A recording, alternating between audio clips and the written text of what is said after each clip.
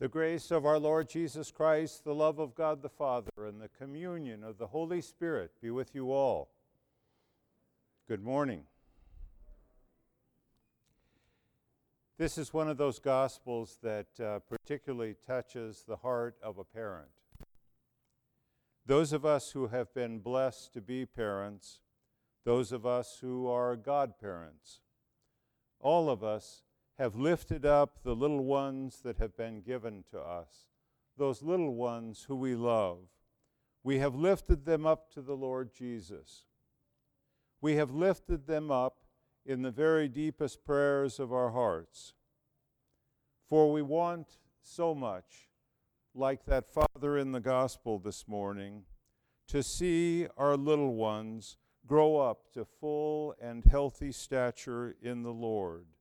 That stature that they have been created for, that He put His image on them for in the first place. We want so much to see them grow up into the fullness of that stature. So we bring them to Christ's church. We present them before the altar. We baptize them when they're babies. We trust that Jesus will receive them and that He will care for them, and that they will in turn receive Him. I will tell you a story that I have told before. The name Isaac in the Old Testament language means laughter. And when a little boy is given a name like Isaac, laughter, it means that he is one who has brought great joy to his mother and father, and that there is an expectation that he will bring great joy to all the world.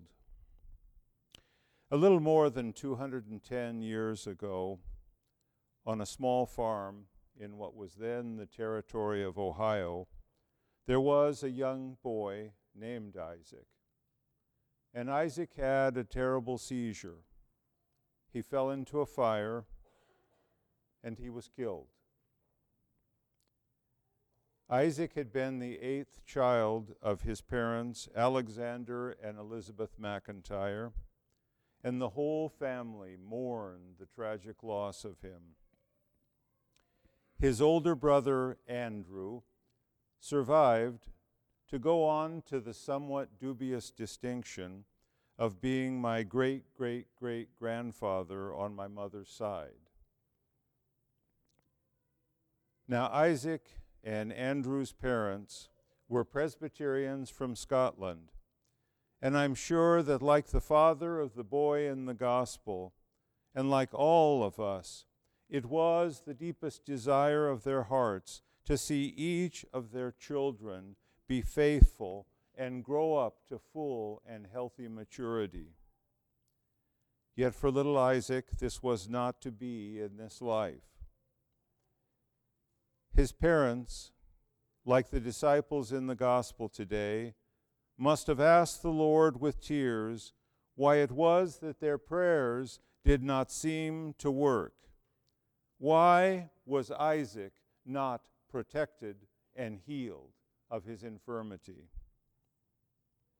And so it is in our families when we are confronted with suffering, with disease, with something that seems to be like a possession, something that comes from outside and seems to take over our loved one, an addiction, whatever it may be, something that comes upon that loved one and takes control of him and throws him into places where he ought not to go. Why is it that our prayers do not catch this and fix it? We pray fervently at such times. We anoint with holy oil. We fast, and we keep praying, and we keep fasting, and we keep anointing. And if the one won't come for anointing, we pray and we fast anyway, whether he wants it or not. We keep praying for him, this one that seems to be in the grip of something. And sometimes there is a healing for which we all give glory to God, and sometimes we mourn. Sometimes the mouths of the lions are stopped, and sometimes the Christians are torn apart. We weep over Syria, but we do not stop praying because the Christians keep being torn up by the lions. We do not stop praying. We keep praying. What are we to make of all of this? How are we to find our balance? How are we to keep our sanity when we do not get what our prayers have begged for? How do we keep our sanity? How do we stay healthy? When the righteous prophet Job suffered, his so-called friends, Eliphaz, Bildad, and Zophar, I love to say that, Eliphaz, Bildad, and Zophar. It's like Shadrach, Meshach, Abednego. I love these triple names that you find in the Bible. Eliphaz, Bildad, and Zophar were quick to tell him that he was suffering because of his lack of faith and because of his sins. That was why he was suffering. They were wrong. Job, sitting on a heap of ashes and broken pottery that was all that was left of his home, with his body covered by hideous sores, Job looked up to them and up to heaven, and he said, "Though worms shall destroy my body, yet in my flesh shall I see God." After his suffering, and indeed in his suffering, Job did see the hand of God, and that hand saved him. So also we might remember when the man born blind was given his sight, as when Job's false friends spoke to him, so it was the friends of the man born blind and his family came to the parents and said, "Who was it who had sinned to make this man blind in the first place?" Don't you just love that when you are suffering and someone comes to you and said, "Who is it in your family who sinned to make this happen?" We all seem to have so often this perverse kind of a tendency to want to know who to blame for everything that happens. Everything that we ought to be praying for, we try and find out who to blame for. And that must be stopped. We must not ever do that. We have so often this compulsive need. We want to have some comfortable sense of explanation, or maybe we want to know who to blame. Yet our Lord's reply to the question of the healing of the man born blind should instruct us in every moment of our life. He said the man suffered in his blindness, and you, each of you, who may be suffering now in one thing or another, you may be the one under the grip of something, or you may be a family member of the one under a grip of something. Listen to what the Lord said to those. He said that the man was born blind so that the glory of God might be revealed.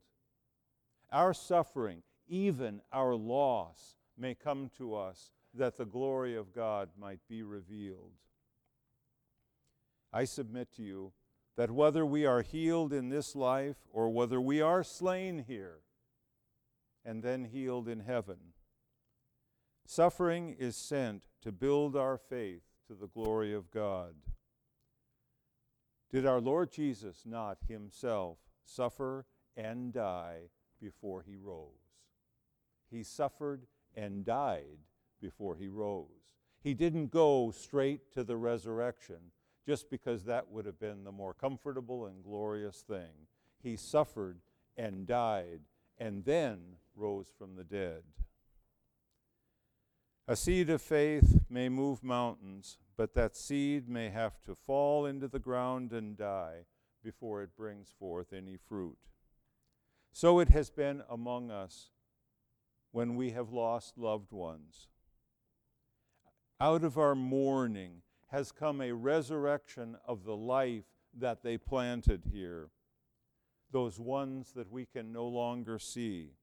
Carol, Peggy, Deacons Edward and Howard, Fathers Richard, Jack, Peter, Gordon, and Jim, and all the rest of those who we lost, not when we wanted to, who we lost ahead of when we wanted to lose them, ahead of when we felt it was their time. All of those who we may have prayed in the run-up to their passing and said, please save them. All of those we lost now pray for us. They are in that heavenly cloud of witnesses for us.